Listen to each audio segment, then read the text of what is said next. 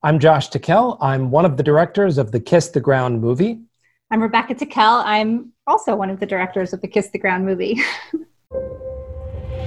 There's so much bad news about our planet, it's overwhelming.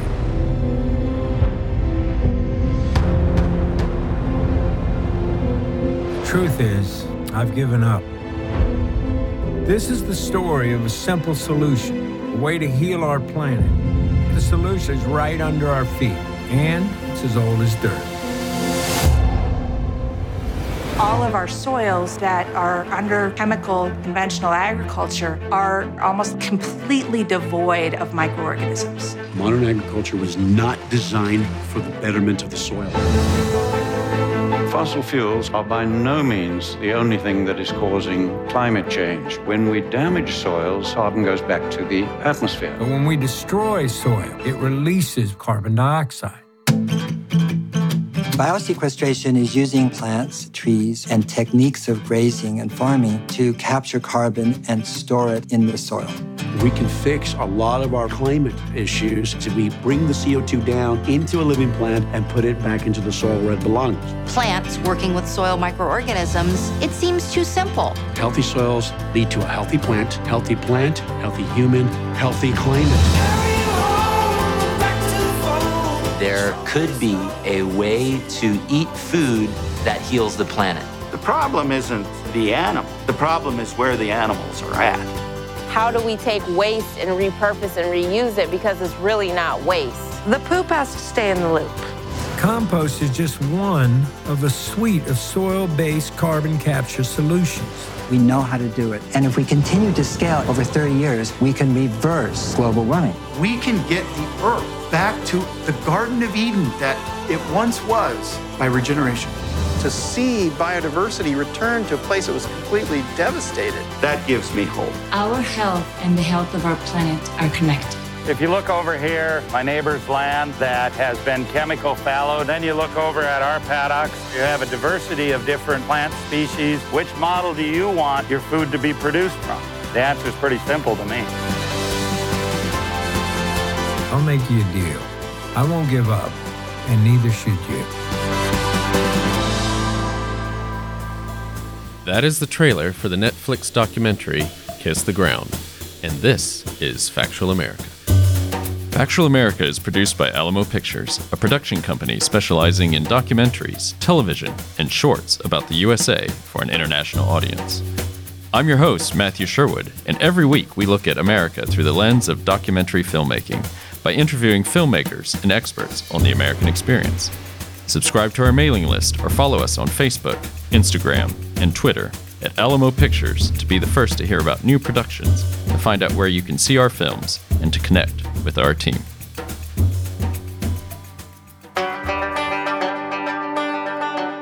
On a daily basis, we are inundated with more bad news about the environmental catastrophe unfolding in front of our very eyes. But is it too late? Can anything really be done? It's enough to make us give up. Many of us have. But a simple solution may be literally underneath our feet, according to the Netflix documentary Kiss the Ground, from award-winning filmmakers Josh and Rebecca Tickell. Kiss the Ground reveals that by regenerating the world's soils, we can completely and rapidly stabilize Earth's climate, restore lost ecosystems, and create abundant food supplies. Is it really that simple? We found out when we caught up recently with Josh and Rebecca from their home in California. Josh and Rebecca Tickell, welcome to Factual America. Josh and Rebecca, how are things with you?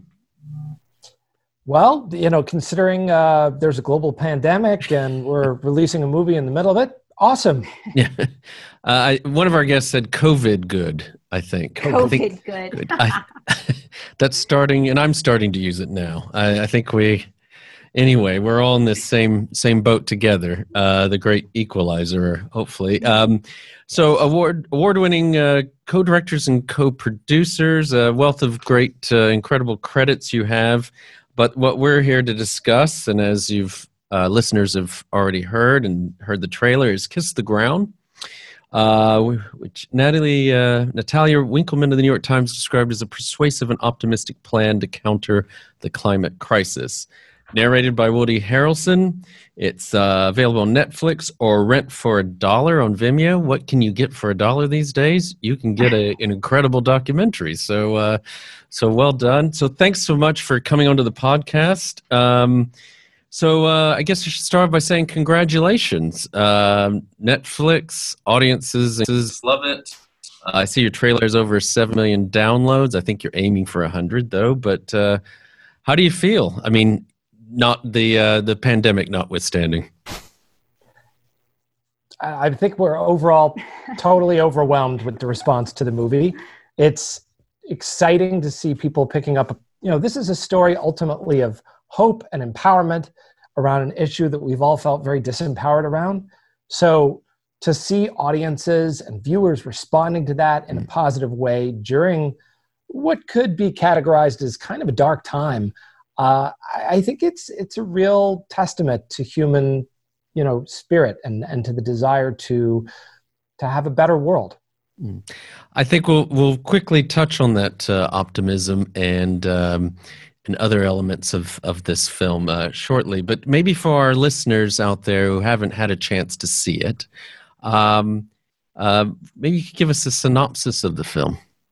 Sure. Kiss the Ground is a film about how we can reverse climate change through drawdown, which is biosequestration, taking all that extra carbon that we put up into the atmosphere and drawing it down into healthy soil. And this is a breakthrough because we are all sort of at the tip of the iceberg, so to speak, around climate change and desertification. And the fact that there is a place for all of this carbon to go and it's right under our feet and it's so simple is such a breakthrough. And the amazing thing is that the answer has been here all along. Okay. That's a very, it's a perfect synopsis as someone who's seen the film and found it very uplifting and encouraging.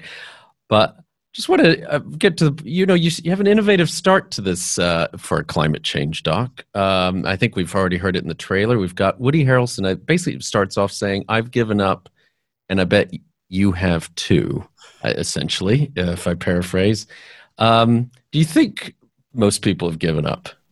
Human beings tend to be local optimists. We tend to be very optimistic about our family, our home, where we live.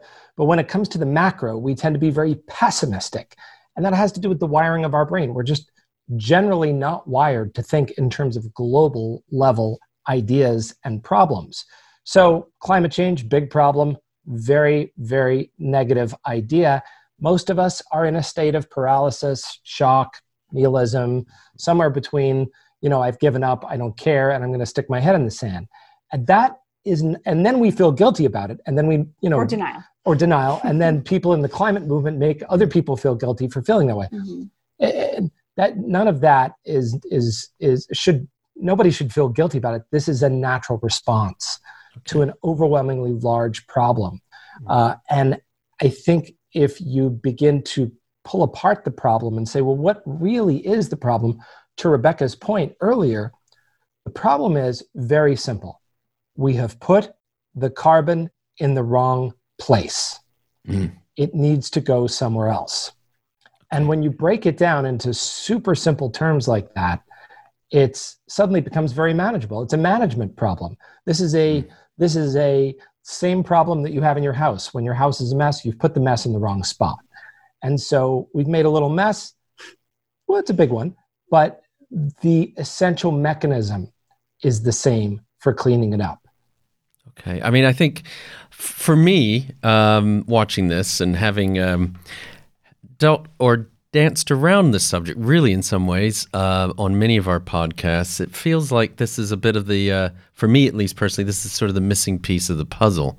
I mean, to your point about scaring ourselves into inaction, I guess. I mean, we looked at, I'm not trying to name names, but we've looked at Inconvenient Truth and how that is sort of pitched. And then more recently, we've looked at two docs that dealt with factory farming, one on the eating animals, one dealing with the livestock side of things, and Soilism dealing with the ag side. We've recently had the David Attenborough people on documentary about life on our planet. But I feel like, and that's talking about biodiversity, this feels like this is the first one I've really seen that focused on the soil. And is that how, I mean, that really is what this is all about. I mean, it's kiss the ground. I mean, this is the answer there, as you said earlier, is underneath our feet. Yeah, this is an elegant solution to a seemingly intractable problem. And the solution is very simple. Soil, when it's healthy, is 50% carbon by weight. Plants, when they're healthy, pump 40% of the carbon dioxide that they breathe down through their roots into the ground as carbon. And the microbes, which are really the conveyors and the movers and the shakers of the underworld, those little critters, their job is to convey carbon to deeper and deeper levels. So if we manage that ecosystem for health and for well-being, the ecosystem will actually do most of the work that we need to do in order to balance our climate. It's not us creating some new technological invention or some new scientific idea. This is us helping nature, working with nature, still producing food, still producing fibers, still producing feed, all those things that we need, in fact, producing way more than we are today.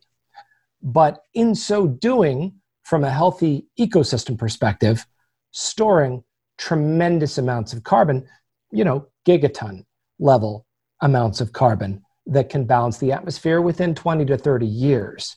There's no other proposition on the table that can do that. So, hey, make farmers more money, make more food, balance the climate, help the water cycle. Yeah, this is a new idea, but it's an extremely powerful idea. Okay.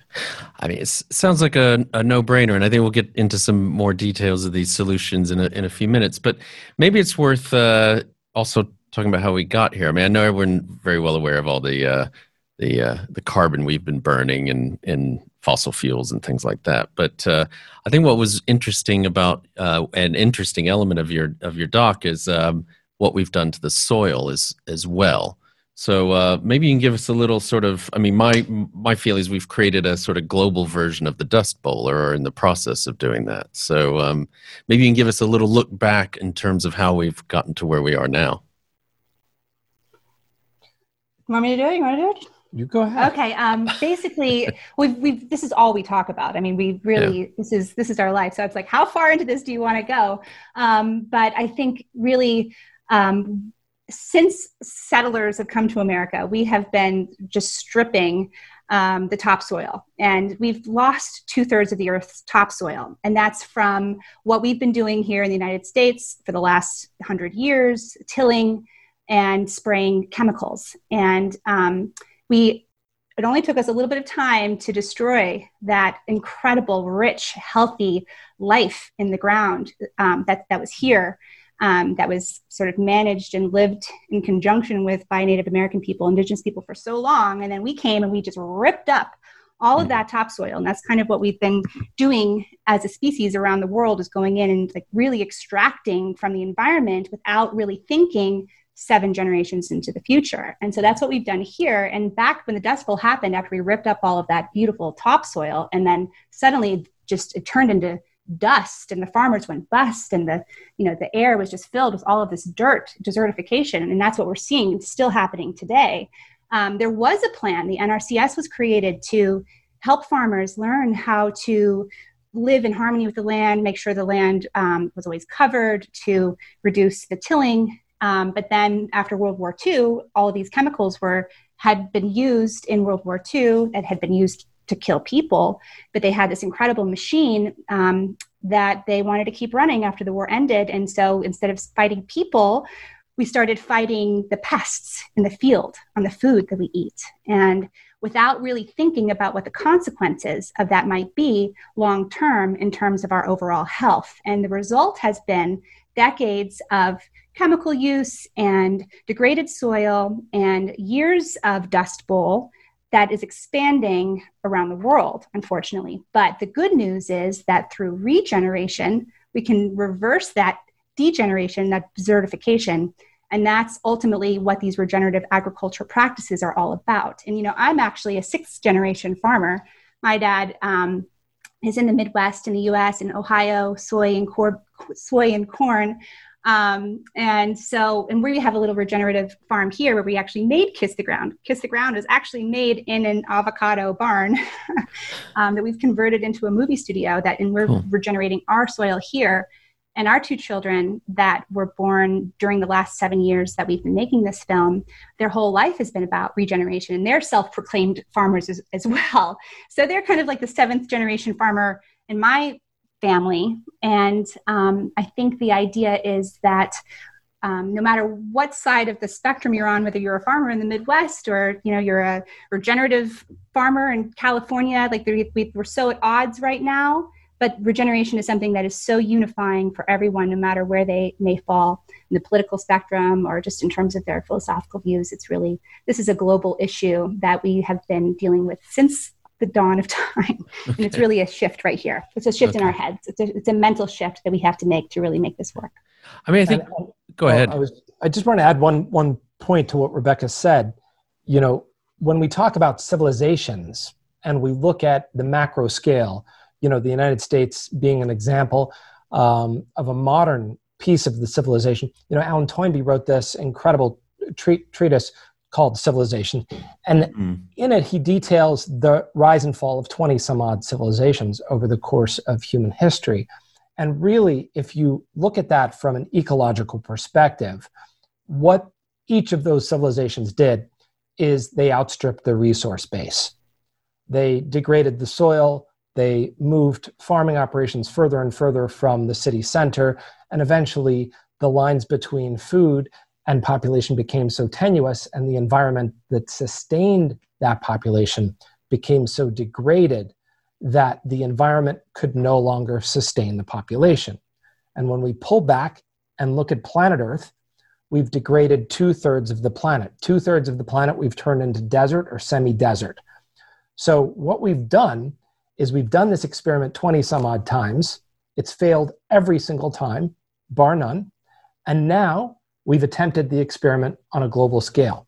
The big difference is, for the first time in human history, we have the macro ability to pull back with satellite technology, NOAA, NASA, all these international agencies, data crunching, big numbers, and we have a moment sort of hanging in space to say, whoa, we've done it again. This time we did it really big, and we can keep going, or we can reverse it. And we finally have the biological necessary understanding of how to reverse it and feed 10 billion people.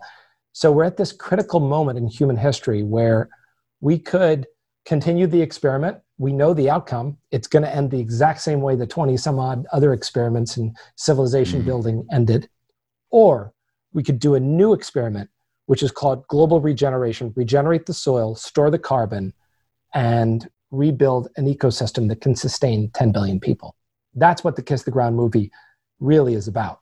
Okay, I think that's, you touch on a lot of things that certainly was hoping to raise, so thanks for that. I mean, I think, as you said, regeneration, so broadly the solution, or one of the solutions, is regenerative farming. Maybe you can give us some ideas of maybe some more specifics of sort of what we're talking about when we talk about these sort of solutions. Definitely. Let's define regeneration, and then we can talk about the farming methods. Okay. Regeneration is basically the operating system of nature. It is the operating system upon which ecology is functioning. Very simple. You pull a leaf off a tree, the tree regenerates the leaf. It grows a new leaf. When a lizard loses a tail, it grows a new tail. And what we have not heretofore known as human beings is that the macro of an ecosystem works the same as a micro. So you desertify a forest, the forest can come back. And what is inherent in that ecosystem is the same memory that's in the tree, the same memory that's in the lizard. It's called ecosystem memory. The microbes remember how to rebuild soil. The seeds remember how to go into the ground. Things remember how to grow. So what we're seeing is regeneration as a concept is now firmly accepted as a macro ecological concept. Therefore, regenerative farming or agriculture or ranching is a way of producing food in which you're constantly regenerating the soil. You're building the topsoil. You're building those layers of soil that may have taken hundreds or even thousands of years to build. We're rebuilding them in 3 to 5 years using intensive ecological organic management. And we can talk about the specifics of what that looks like. Do you want to go into the farming specifics? Yeah, basically it's you stop tilling, you stop spraying all of the chemicals, you let the land start to heal. And essentially you want to grow things that mimic what it was before we came in and disturbed it. So if it was an oak tree savanna that's now just orange groves, for instance, you would want to bring back the oak and you would want to try to mimic how nature developed that region and then build into that a managed system of biodiversity and food that we can live along inside of. And so, and it's really a forward thinking model, but really what you're trying to do is jumpstart the small water cycle. And once you jumpstart that small water cycle and you're drawing and attracting rain and you're storing it in the soil, and as you begin to build the soil through animal integration, through keeping the ground covered at all times, through keeping those animals moving like they were being moved by a predator as they naturally would be in nature, by having a built-in insurance policy, which is biodiversity, not just having a monocrop that then is susceptible to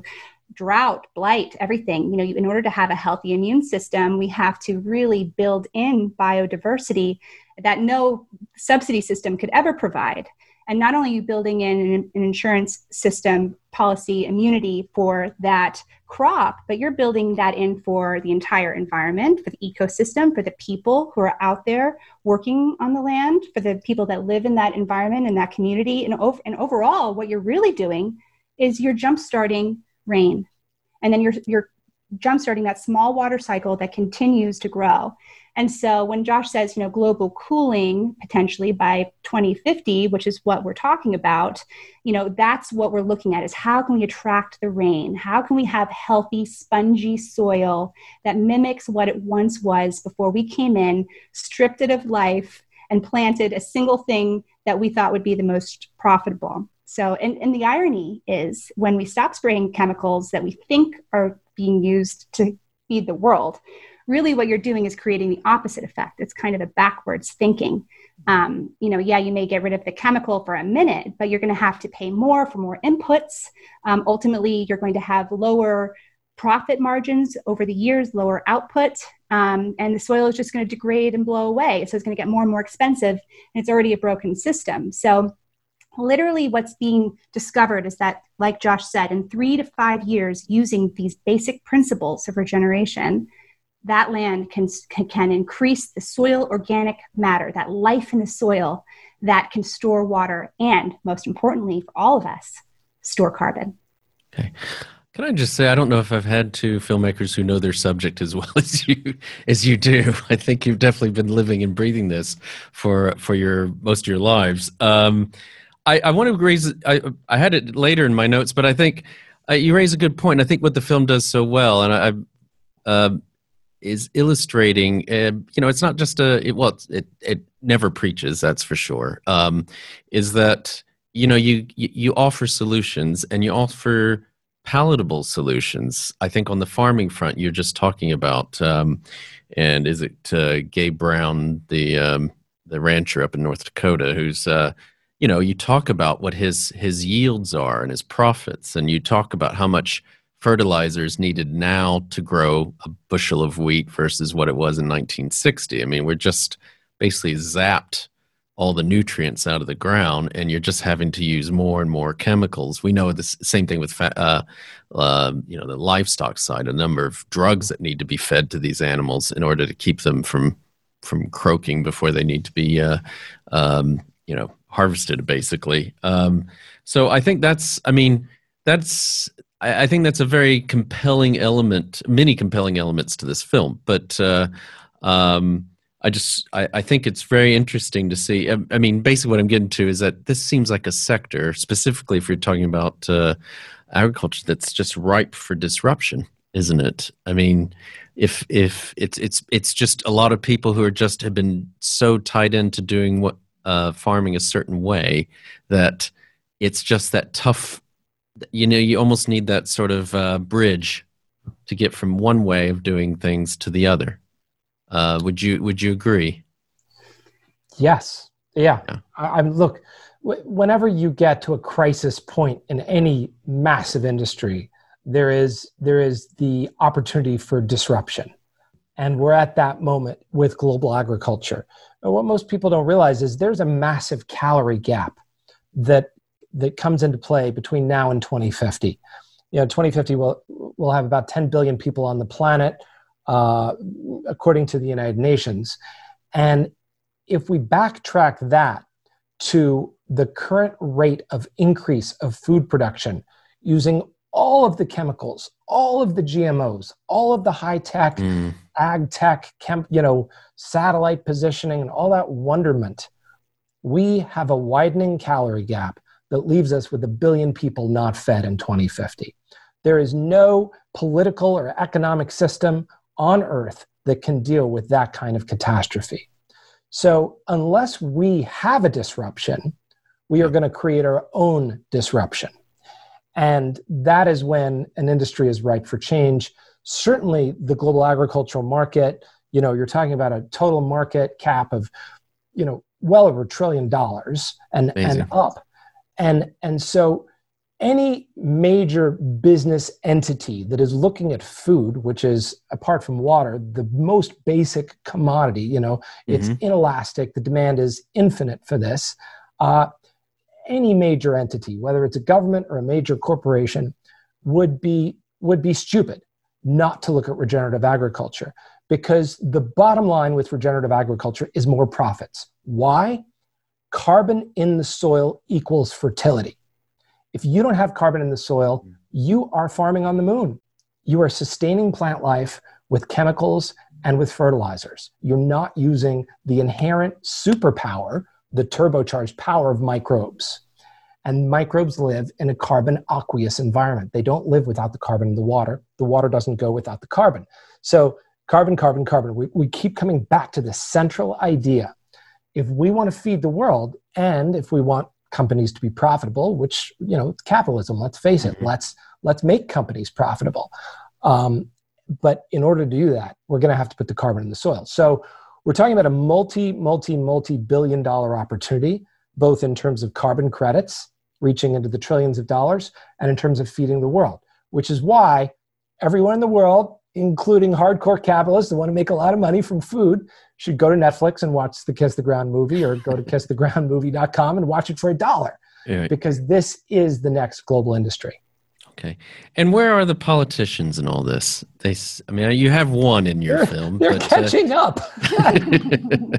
We have a lovely Frenchman, a French agricultural minister, a former minister, but that seems to be it. Are they they're that far behind? Here's the thing. We have to be louder than the lobbyists. That's all there is to it. There really is an information gap. There has been an information gap. It's not that these techniques and these practices haven't been around, but for the most part, people don't know about it. Most people don't know what regenerative agriculture is, or that it's a pathway to drawing down carbon. It's kind of, even though it's been around, it's a new concept for most people.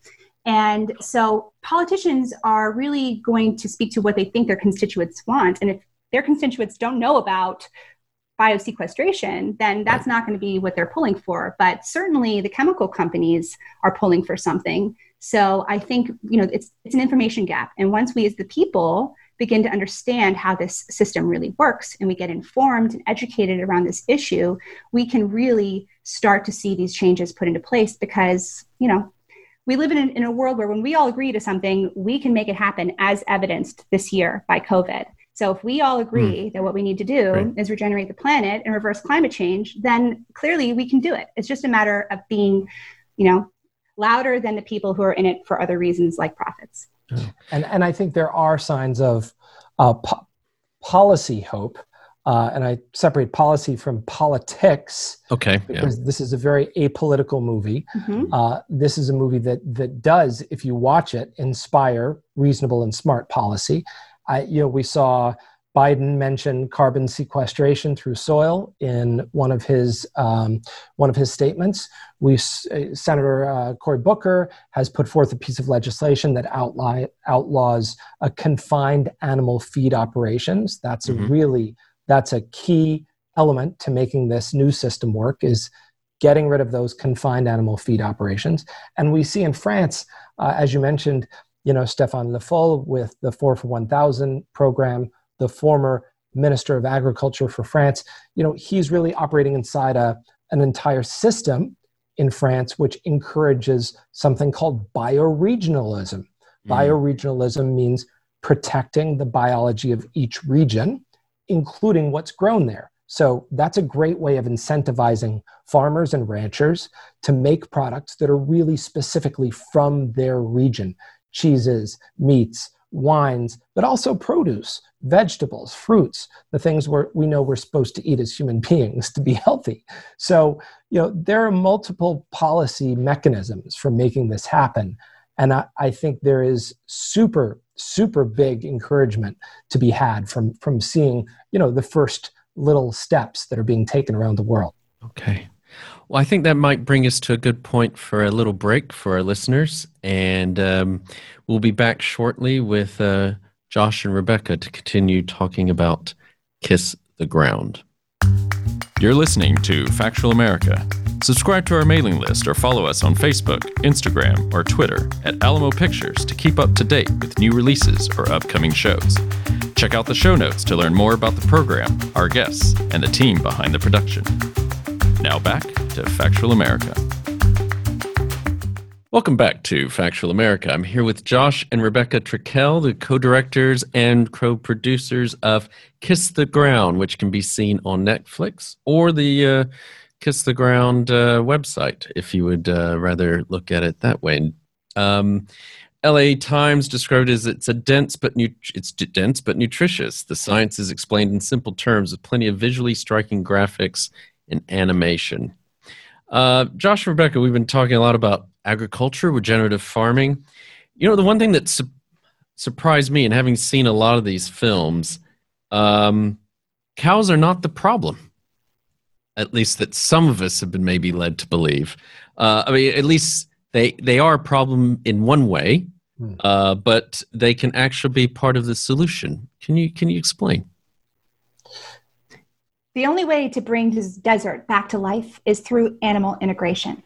So if you want to take a place that's completely denuded of water, completely denuded of any microorganisms, you need to start to bring in that life. And ruminants are the way that you can begin to do that. And that's the only way that we can really do that on the kind of large scale that we need to do. There are other ways too, like compost, covering the ground, cover crops, that kind of thing. But really, you need cows at this point because we've wiped out the buffalo that roamed.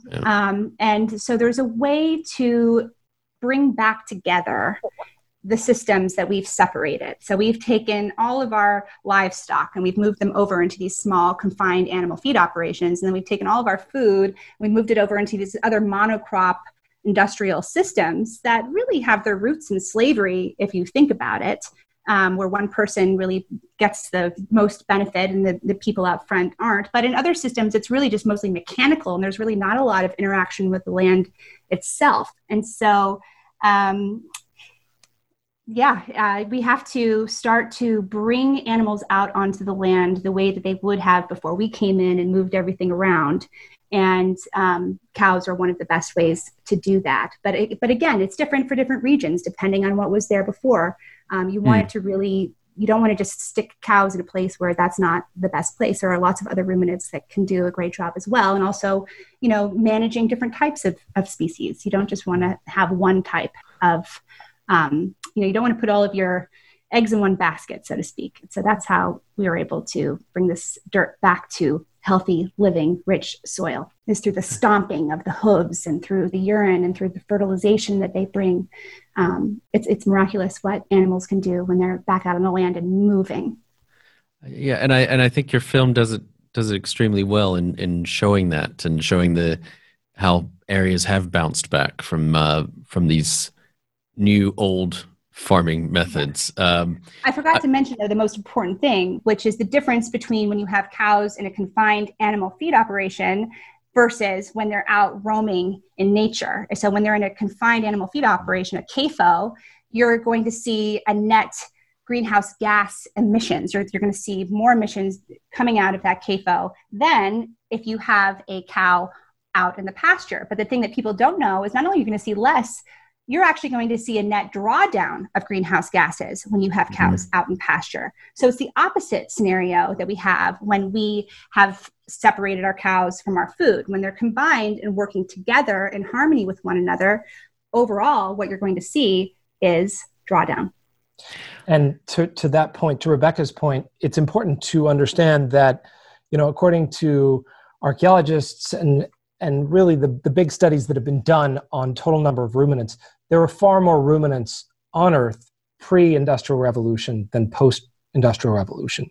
So this idea, like, we've got to get rid of the cows are the problem, like, there were way, way, way more multi-stomached creatures roaming in herds prior to us inventing the way that animals should be treated. And what we do know is the biogenic cycle, the cycle of moving carbon and methane around the planet, managed itself quite well until we humans decided that we would put these cows in feedlots and chickens and so on and so forth and create this abomination. So as Rebecca said, I think it's something the film points to, Kiss the Ground, the movie points to, but I think we can all agree it's time to not have animals in those conditions, whether you eat meat or not. Yeah. Nobody wants that. That is it's not right. It's just not right. Yeah. Yeah. Yeah. I think anyone, and as someone who's watched some of these films that have shown some of these conditions, yes, I think you'd have to agree on that one. I certainly do. We'll talk about some of these issues some more as sort of towards the end, but I do want to talk a little bit about the project and the filming of this, which is one thing we do look at on this podcast. And I'm going to channel my granddad here and basically say, how the hell do you go about making a compelling film about dirt?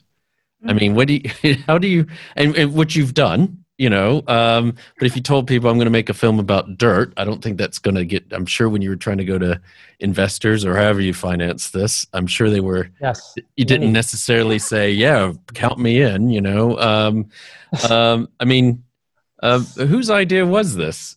Not ours.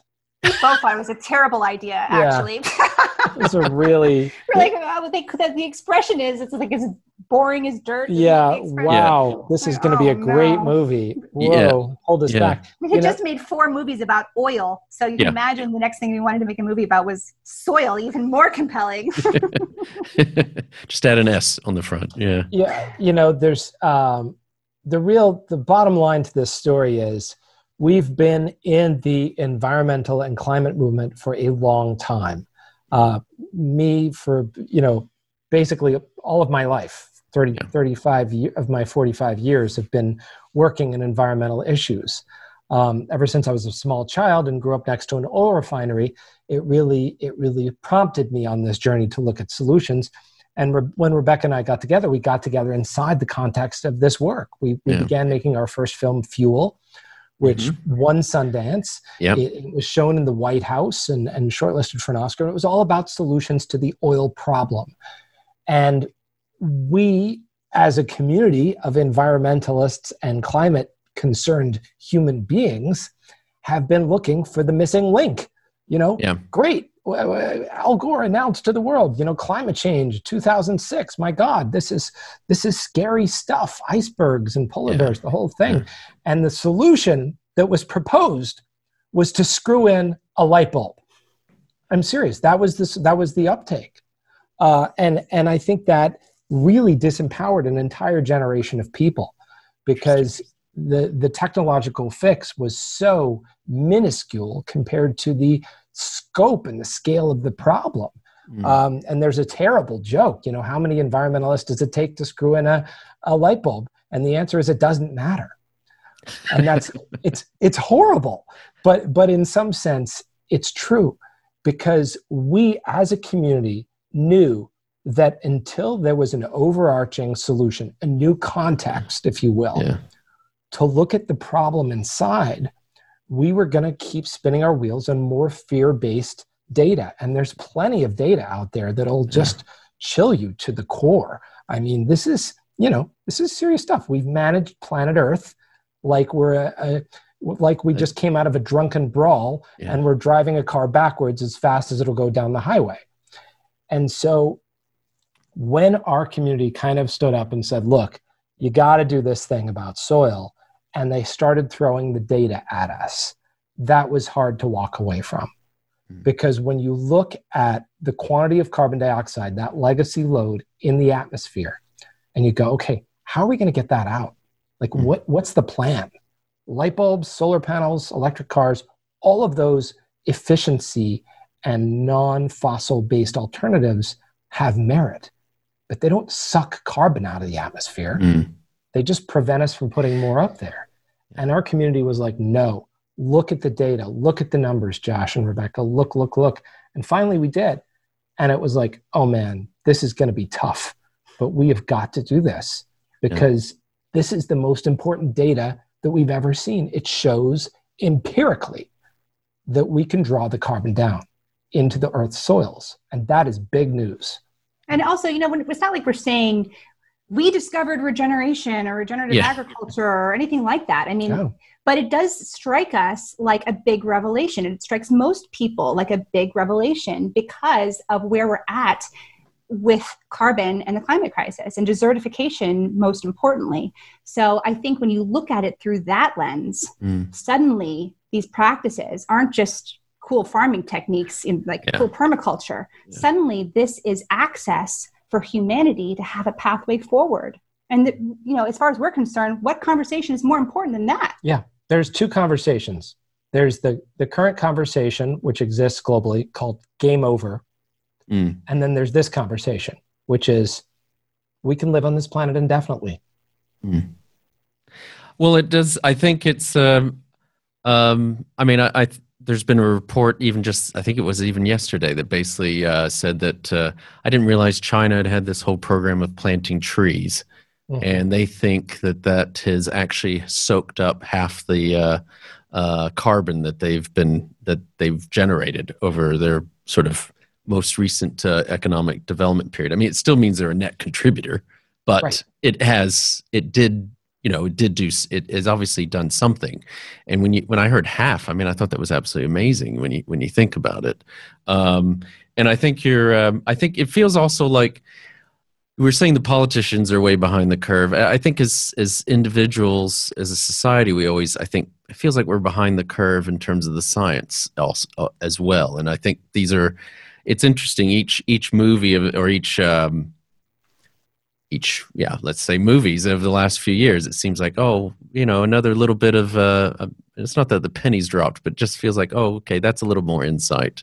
And that's a little bit more insight. But what I honestly mean this with this film, I felt like this is the sort of the thing that finally brought it all together in my mind. Because, lots of stuff, horrible things about factory farming, industrial agriculture, what it means for the biodiversity, and there needs to be solutions. But I think the one that it's maybe because it's not sexy, it's not animals, it's not, we're talking dirt, right? I mean, I know there's a difference between dirt and soil. Dirt is sexy. Dirt is dirty. You're making it sexy. I mean, speaking of sexy and all these things, and you've got you brought Woody Harrelson on board. Now, how was that? Was that at the start? Did you start with your narrator, or that was more late in the process? And how did you get him involved? He's been pretty patient. He recorded 3 narrations. Wait a minute. Before we even talk about Woody, you have to talk about the veggie van, because if it weren't for the veggie van, then we wouldn't have had Woody. And also the veggie van, as far as I'm concerned, is another reason that Kiss the Ground got made. I saw Josh driving the veggie van back in 1997 on the Today Show.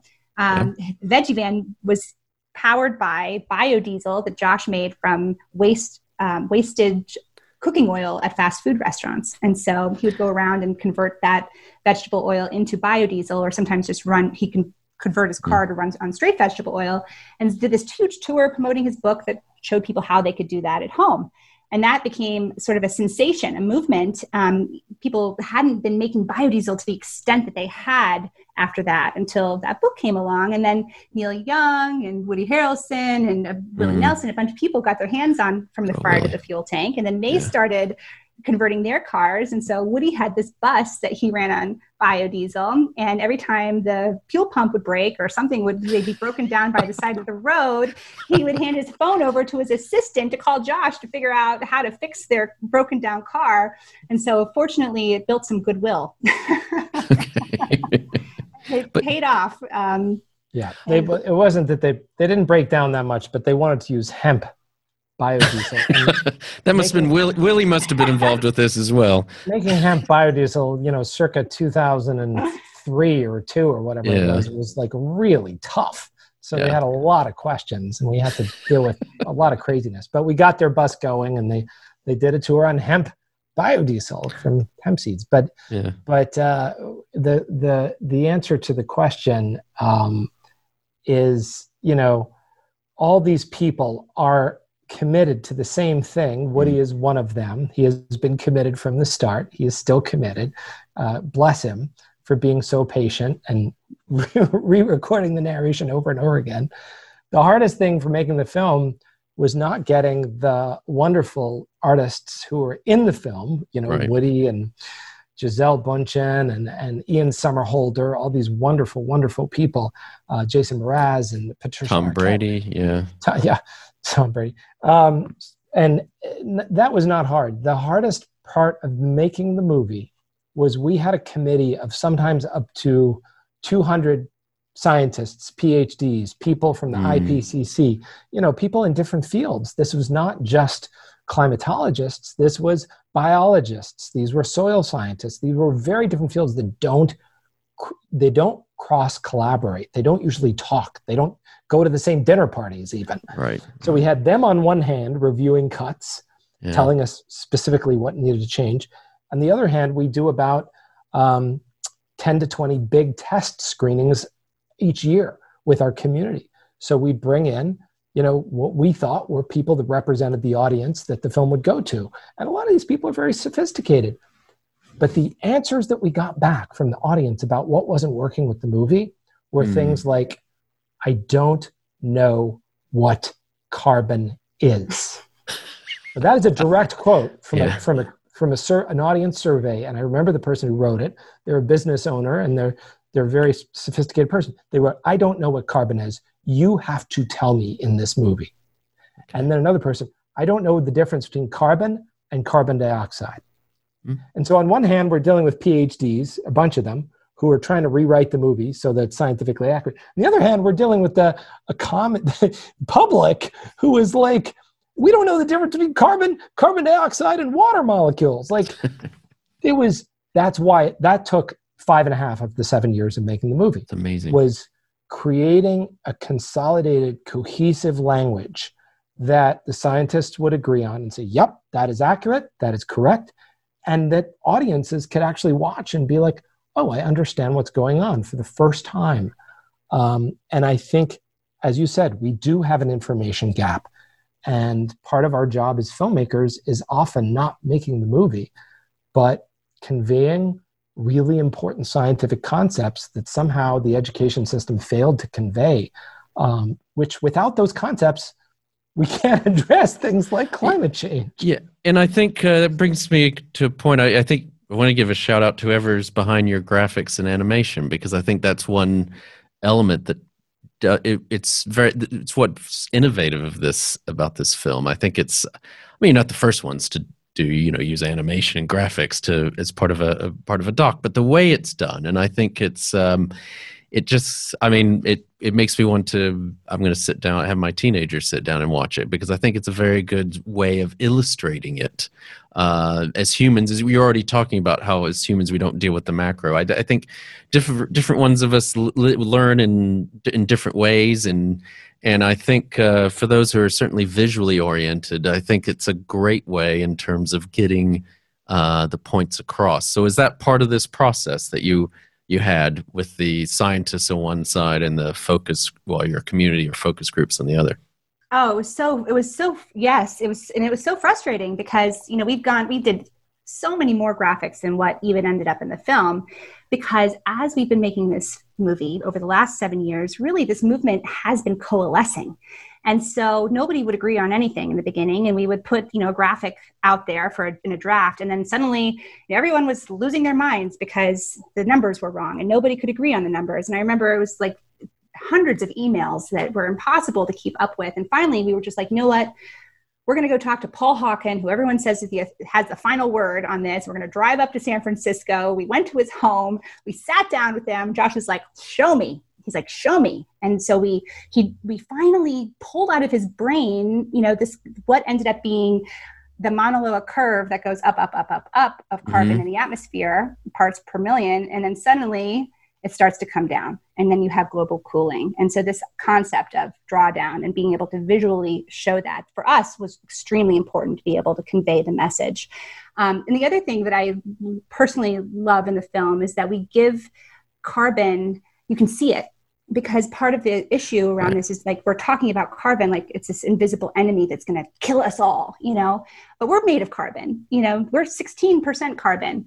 And so, showing carbon in these little bubbles going up when you do certain things, like if you're tilling the soil or if you're spraying it, you'll see the carbon going up. And then if you see carbon going down, it's, in the form of these little bubbles going into the earth and turning into glomulin and humus and all these things. And so we're able to show how it works in this way and almost make it a character in the film.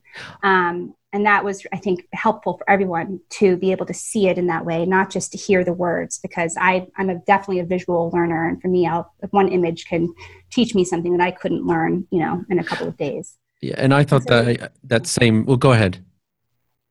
Yeah, and so without the graphics, I think people wouldn't be able to really hear the film and all of the information contained. Yeah. And then, and I thought that was sort of what I was alluding to. It's specifically the carbon that was just sort of, it's very subtle, but it's there. It's reinforcing what you're additionally seeing and hearing. And it's not, and for those who haven't seen it, it's not just a bunch of talking heads, not by any stretch of the imagination. I think it's all very integrated in terms of how you get this message across and help us who are maybe even not of a scientific background kind of start getting it in terms of what's happening. In terms of stars, you talk about carbon being a character.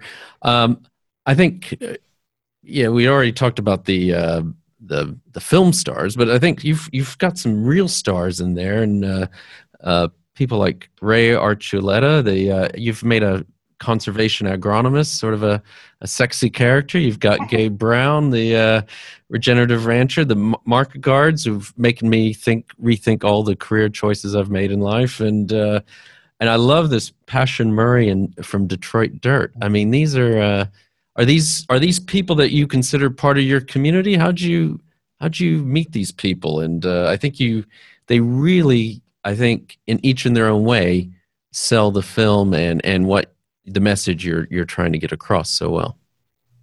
Well, they are part of our community now, and these are the true heroes of the soil movement. You mentioned Ray Archuleta first. Ray's a fascinating guy because his background as a Hispanic person is really interesting. He's in a extremely white industry, farming. And he comes from a very different perspective, having worked in the Peace Corps in Guatemala. And so you've got these people who run counter to the norm. And we talked earlier about the disruptive power of regenerative agriculture. I think that the people that we tried to profile are disruptors. And they speak to the power of this big disruptive idea. They're different. They look a little different than the average person in their industry. And they might be a different color, or they might have a different perspective. But, just like Passion Murray in Detroit, she's creating soil from all of these leftover scraps from General Motors and from zoos. And so you see these examples of people who are genuinely leaders doing this, not because anybody told them to, but because it made sense. And each one of them now has millions of followers around the world because people are watching the movie and going, I want to be like Passion. I want to make compost and I want to make dirt in the city, or I want to be like Ray Archuleta. I want to teach people about soil. And that's amazing to see the power of leadership just through example. Yeah, I think it's again, everyone needs to see the film, but I think even in some of those sessions Ray is holding. I mean, what I found interesting is, like you said, it's you've got some straight out of Central Casting. Some of these farmers look, but it's but then there's other sessions where you've got a younger guy and he's got like his laptop up, and and I don't know, maybe he's gone to the locals, that state's equivalent of an agricultural university or school, and. And even Ray says he never learned anything about soil, and he's an agronomist. So this is all very. And Gabe says that you couldn't find anything about regenerative farming years ago. Now you can't open up a trade magazine without seeing something about it, and so these things take some time. But it seems like, not to oversell it, but it seems like there is change afoot. Soil has become sexy. Yeah, there we go. You heard it here first. Well, not here first, the film, but you've heard it here second. Just a few more points, and then we're coming to the end of our time together, unfortunately. But what's it like working as a couple? I mean, I love my wife, but I would drive her crazy if we worked together. Well, we always get along and we always agree, so that makes it very easy. Okay. No, we don't. I'm just kidding. No, I thought that was the appropriate thing to say after that. But no, the truth of the matter is that we're really compatible. And this is what brought us together in the beginning. I had a feeling when I saw Josh driving that veggie van for some reason. I just had She had a feeling she could put up with me. I don't know. I was so inspired. He had you at veggie van. Yeah. I was deeply moved by what he was up to, that he had come from, the Gulf and seen family members get sick from poisoning from oil companies. And here he was teaching people how to make their own fuel from a waste stream. I mean, so I think I just really respected what he was up to. Yeah. And I've been in the film business since I was 8. I was actually in a Christmas movie called Prancer when I was 8 years old. That's kind of a Christmas classic here in the States. And we did our research. I did see that. Yes. And, you got a great review, by the way. It's holiday time. The holidays are coming up, guys. Yeah. So look, you're still getting residuals. So Prancer, please watch Prancer. Exactly. It's got to be Prancer. If you watch one movie, watch Prancer. If you watch 2 movies, watch Prancer and then Kiss the Ground. Okay. Thank you. And I think what I learned from that as a child was the power that films have to change the world. And so when I came out to Hollywood as a young adult, I really wanted to make movies that changed the world. And then suddenly there was Josh with his veggie van. So it was really clear to both of us that we both were deeply committed to this concept of regeneration before we even had the language for regeneration. But that's what we both wanted to do with our lives. And so it doesn't leave much space for us to argue over things that aren't as important to us. It really sort of helps us keep things in perspective, which is why we call our company the Big Picture Ranch. We really do try to stay aligned in our commitment to the big picture. And what's your next project that you're working on? Well, funny you should ask, Matthew. We've got we have a 6-part TV series that we're putting together with many of the favorite characters from the Kiss the Ground movie, but we go deeper and we get to know them more. And it's updated, of course, with new information. And Kiss the Ground's going to be available to every school in the world for free. So we're doing a big global push with the Kiss the Ground movie, as well as a scholastic addendum that will come with the film for school teachers and students. That's exciting. That'll be available virtually as well as on DVD for students who are either at home or hopefully one day back in schools. And then beyond that, we've got a couple of other films that we had started a long time ago before all this happened. And those will finally get to see the light of day, hopefully in the next year. And, lots of good stuff coming. But moving into education and moving into the TV series space to bring this message forward in new and exciting ways. That's well, we look forward to seeing that series. Do you know yet where it's going to be showing or streaming? We have hopes. You're negotiating that. Well, it'll be on a streaming platform. It'll be widely available. Yes, one way or the other. We don't know which. We don't know whether it'll be Netflix or iTunes or what. But it will be somewhere. But mainly, it'll be in schools. And as far as we're concerned, those are the people that are most interested in this information, because young people these days have rightly been deeply concerned about us adults getting our act together around this issue. And I completely understand. And they're like, hey, we don't want to go to school until you guys figure this out. Well, good news. We can all go to school and learn a little bit about regeneration and this pathway for them to have this awesome future. And I think that is, young people really have been so disenfranchised. They're just really deeply concerned about their future in a way that we can't understand in older generations. Like, they've grown up inside of this conversation their whole life that their future is screwed. And so for them, when they learn that there actually is a pathway, they're like, I'm the compost king now, and I'm 12, but this is my life now. Yep. I'm going to get a compost program in my school. We're not going to wait. And we've seen this just in a little bit of time that the film has been out, that the 11-year-olds, the 12-year-olds, the 8-year-olds, they have, I think many of them are finding their calling in this, because I think they've been so scared about what's ahead. And this for them gives them hope. And so that's why we are absolutely committed to getting this message in front of as many young people as we can. I think you raise a very good point. This is Couples Week at Factual America. We had the couple who did the Boys State on, this is last week of October, and we were recording this then now. And we kind of talked about this as well. I mean, I usually say I think Gen Z is going to save the world. Now, I know we can't wait for Gen Z because things need to happen now, and Gen Z probably doesn't have their hands on the levers of power. Let's put it that way. But I agree with you. My own daughter wants to, I forget what she calls it, but she basically wants to redo our entire backyard of our house because, to make it, to promote biodiversity and all these things, and, get the bees and all these sort of things to come back. And I don't, I'm not being derogatory. I mean, I think it's wonderful. I mean, it's a school project of hers. I mean, I think it's, they've seen the previous few generations really F things up, basically. And I think they really know that something needs to be done, and they're not going to sit around and wait for it to happen.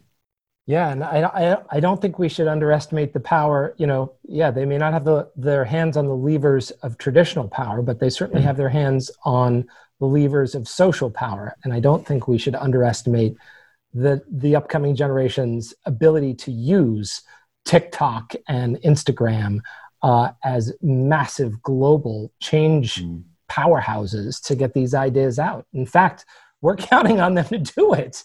Yeah. So, and Weibo, if you're in China, this is really the next stage of the work is, in the United States, we need 1 million new farmers within the next 10 years. So 1 million farmers will leave the land in 10 years. That's the entire farming population of the United States.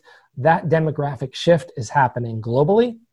And so we have a global unemployment problem at the same time that we're going to need a tremendous number of young people to go out with new ideas, new passion, and new commitment. Let's face it, it's not easy, but it is really gratifying. And that is going to happen. And I believe they're going to use social media as a way to organize and to make this global shift happen. And I think that raises a very good point, and something that Rebecca talked about earlier that touched me is you being having 7th generation farmers there in your house. I think as a society, all of us, my parents grew up on farms, but we've been so separated from where our food comes from. And I think there's an element of this as well. We've kind of maybe I'm of a generation that just kind of grew up thinking it all comes from a supermarket. You just go to the grocery store and your food magically appears. And I think this sort of reconnected, there's something even almost physical or visceral or something there that given humanity it's been artificial to be separated from the land as we have been the last few generations. So much joy to to put your hands in that dirt and to smell that dirt, to literally kiss the ground. We actually had a email come in from someone who said, I'm a truck driver in Texas and I watched your movie at 2 a.m. and I got out of the car and I got down on my knees and I kissed the ground and I really kissed it and I smelled. He goes, and I got up and he goes, I realized I needed to kiss it again. And he got down and he kissed the ground again. And he goes, and I'm a oil truck driver. He works for oil companies. And so this is now, this isn't the person that we thought we were going to reach. I mean, I guess we really wanted to reach everyone, but we weren't really thinking about this truck driver, 3 a.m. kneeling down and kissing the ground. And I mean, even us for 7 years in this conversation around our generation, it wasn't until COVID that, and it's been so hard on everyone, no one, like you said, it's the great unifier, but with our children, we finally made a little vegetable garden with them and we were able to have them plant their own food. And now we've been eating the food out of our garden that we grew, and they got to experience that process of planting the seed and watching it come to life and then taking care of it. And then, there's just something to that. And I mean, if anyone listening takes anything away from today, I really do hope that you do go outside and kiss the ground and you do see that there is hope that we can do this and, let's get dirty together. I couldn't put it any better. I want to thank you, Josh and Rebecca. Thank you so much for your time. I know we've overrun a little bit and you've got other responsibilities and children who need your attention, but thank you so much for coming on to Factual America. Really appreciate it. Just wanted to remind you, we've been talking with Josh and Rebecca Trekell, co-directors and co-producers of Kiss the Ground. It's available on Netflix or to rent on Vimeo, or if you're a student, you might be seeing this in your film shown in your school in the next few days or weeks, and you can go to their website as well. So thanks again. I want to give a shout out to This Is Distorted Studios in Leeds, England, and please remember to like us and share us with your friends and family wherever you happen to listen or watch podcasts. This is Factual America, signing off. You've been listening to Factual America. This podcast is produced by Alamo Pictures, specializing in documentaries, television, and shorts about the USA for international audiences. Head on down to the show notes for more information about today's episode, our guests, and the team behind the podcast. Subscribe to our mailing list or follow us on Facebook, Instagram, and Twitter at Alamo Pictures. Be the first to hear about new productions, festivals showing our films, and to connect with our team. Our homepage is alamopictures.co.uk.